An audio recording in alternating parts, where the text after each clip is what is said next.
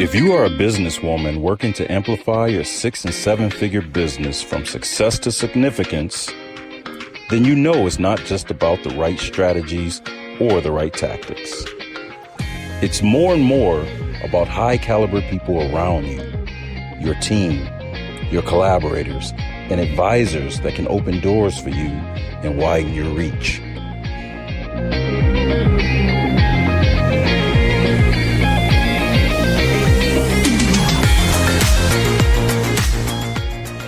Welcome to your Circle of Influence podcast with your hosts, Dr. Monica Ogando and Amy Walker.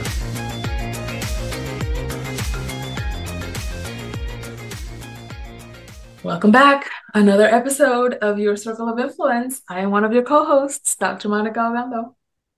And I'm Amy Walker. And today we are talking about your comfort zone, your courage zone, and your growth zone. Years ago, someone told me, and I don't remember who originally said this. It's one of those quotes that you say for so long, you feel like it's from you, but it was that life begins at the edge of your comfort zone. Yes. And I remember hearing it and being like, I embrace this. I'm going to live this. I'm going to let this be my mantra. And for years and years and years, I've told myself life begins at the edge of your comfort zone. But as I've gotten older and more experienced in life, I've realized that there is actually purpose behind your comfort zone. Mm-hmm. There's purpose beyond and what comes beyond it. And it's not all just chaos outside of your comfort zone. Right. So I wanted to just kind of have a conversation about this today and understand that your comfort zone has purpose. So Monica, what does your comfort zone, first of all, look like? And what does it do for you? It's positive. Let's not focus on the negative yet. Let's focus on the positive.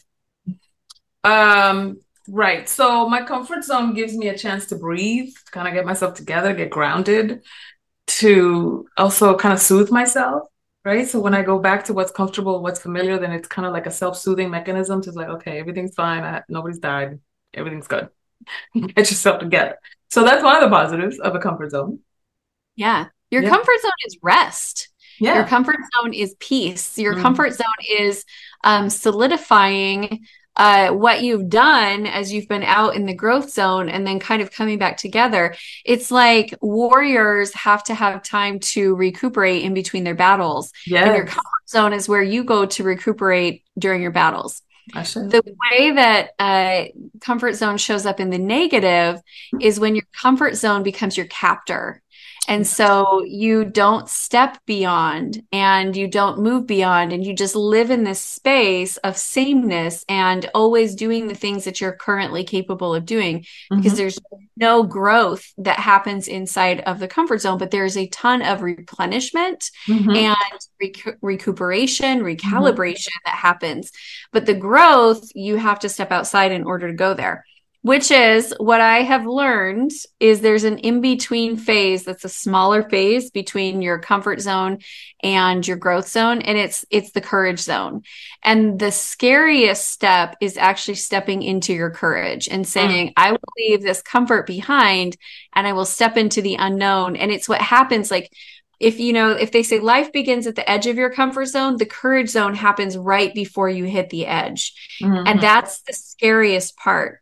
In years past, in my growth, I've had a few years where I've spent most of the year in my growth zone and courage zone and very little inside my comfort zone.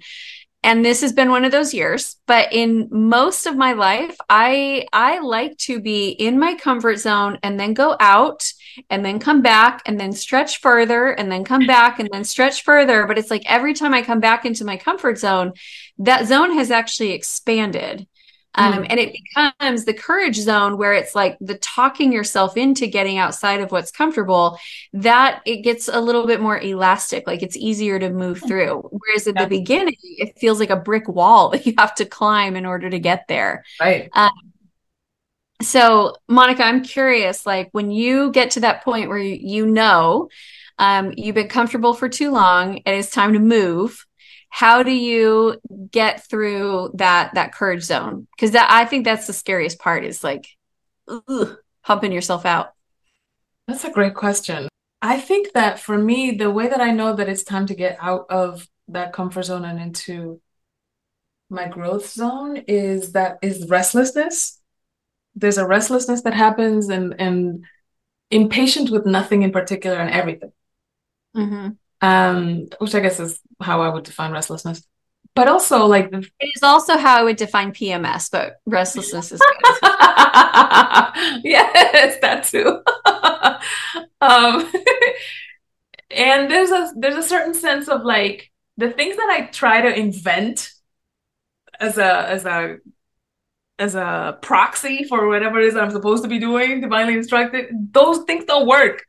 And I'm like, yes. I can't distract myself with this other thing. If it would have worked, I would have distracted myself. But God's like, no, and no to that one too. Can we be about my Father's business, or are you still gonna keep yourself distracted? And then it's like this exercise in futility. It's like, okay, fine, I'll gird up. You know.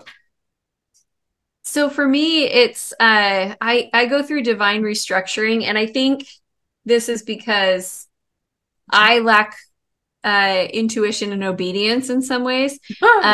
Because when it's time for me to get out of the comfort zone, it's like God starts pruning.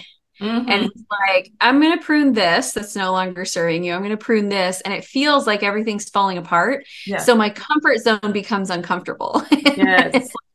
And now I will move. And so when that's for me, it's like when the comfort zone becomes uncomfortable, I know that's calling for more. Yes, that's a perfect way to say it. Now, one thing that I have found is that the more that you cross back and forth between the two, the less fear that the courage zone holds. And so it becomes, instead of, I'm going to use a really weird visual. But if you look at like the US's immigration policy with Mexico in the 70s, it was people were coming as migrant seasonal workers and then they were going back home. And then they were coming as migrant seasonal workers and then they were going back home. It was when we closed the border that people were now coming and staying, and we had the immigration problem. Whereas before that, it was really providing the labor force that we needed and providing the income source that they needed. And so when you have a closed border zone, that's where things get pent up on one side or the other. So you stay outside in the growth zone and you stay there for so long that you end up with adrenal gland fatigue, and you end up out, and you end up needing to come home and have a long time to recuperate because you were afraid that if you went back into your comfort zone that you would get stuck there and be a captive there again. Or if you stay inside of your comfort zone and you don't go into the growth zone again, you become that captive. So making that like a really like an open door zone where it's like you can walk through into the growth zone at any point in time. And when it gets too chaotic and you need to come back into the comfort zone, you just come back and then you go paddle boarding, or you lay in bed and watch Pride and Prejudice, the BBC version, all day, or whatever it is. Whatever it is that you need to do to just kind of draw in and soothe and replenish. I really like that. I will say, having spent more time outside of my comfort zone than normal this year, I have learned some lessons.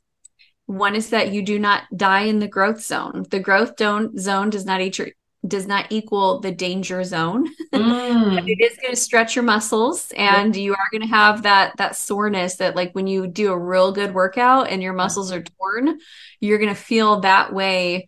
Sometimes with your energy and sometimes with your your pace.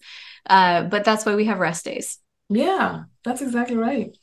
And I think that there's something to be said about, I think sometimes we underestimate what we're capable of. We tend to put a limit to the limit.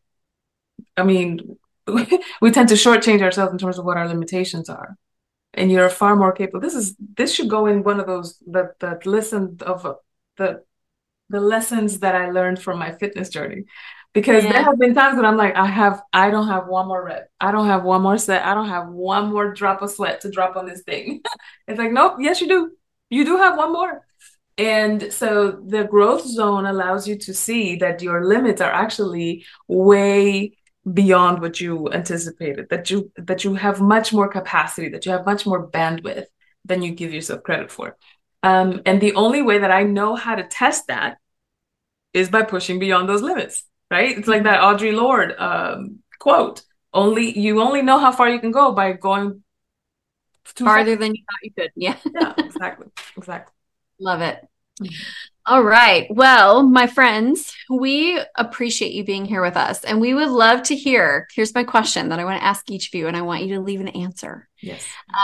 If you were being brave, what would you be going after between now and the end of the year? If you were being your most courageous self, if you were completely ready for that growth zone, what would it be? We would love to cheer you on. So share with us, connect with us. I'm at Amy Walker Coach on Instagram. Monica's at Monica Ogondo. And we just adore our listeners, our viewers, and hearing and getting to interact and meet new people and expand our circle. So we look forward to hearing from you, and we'll see you again next time. Thanks, everybody.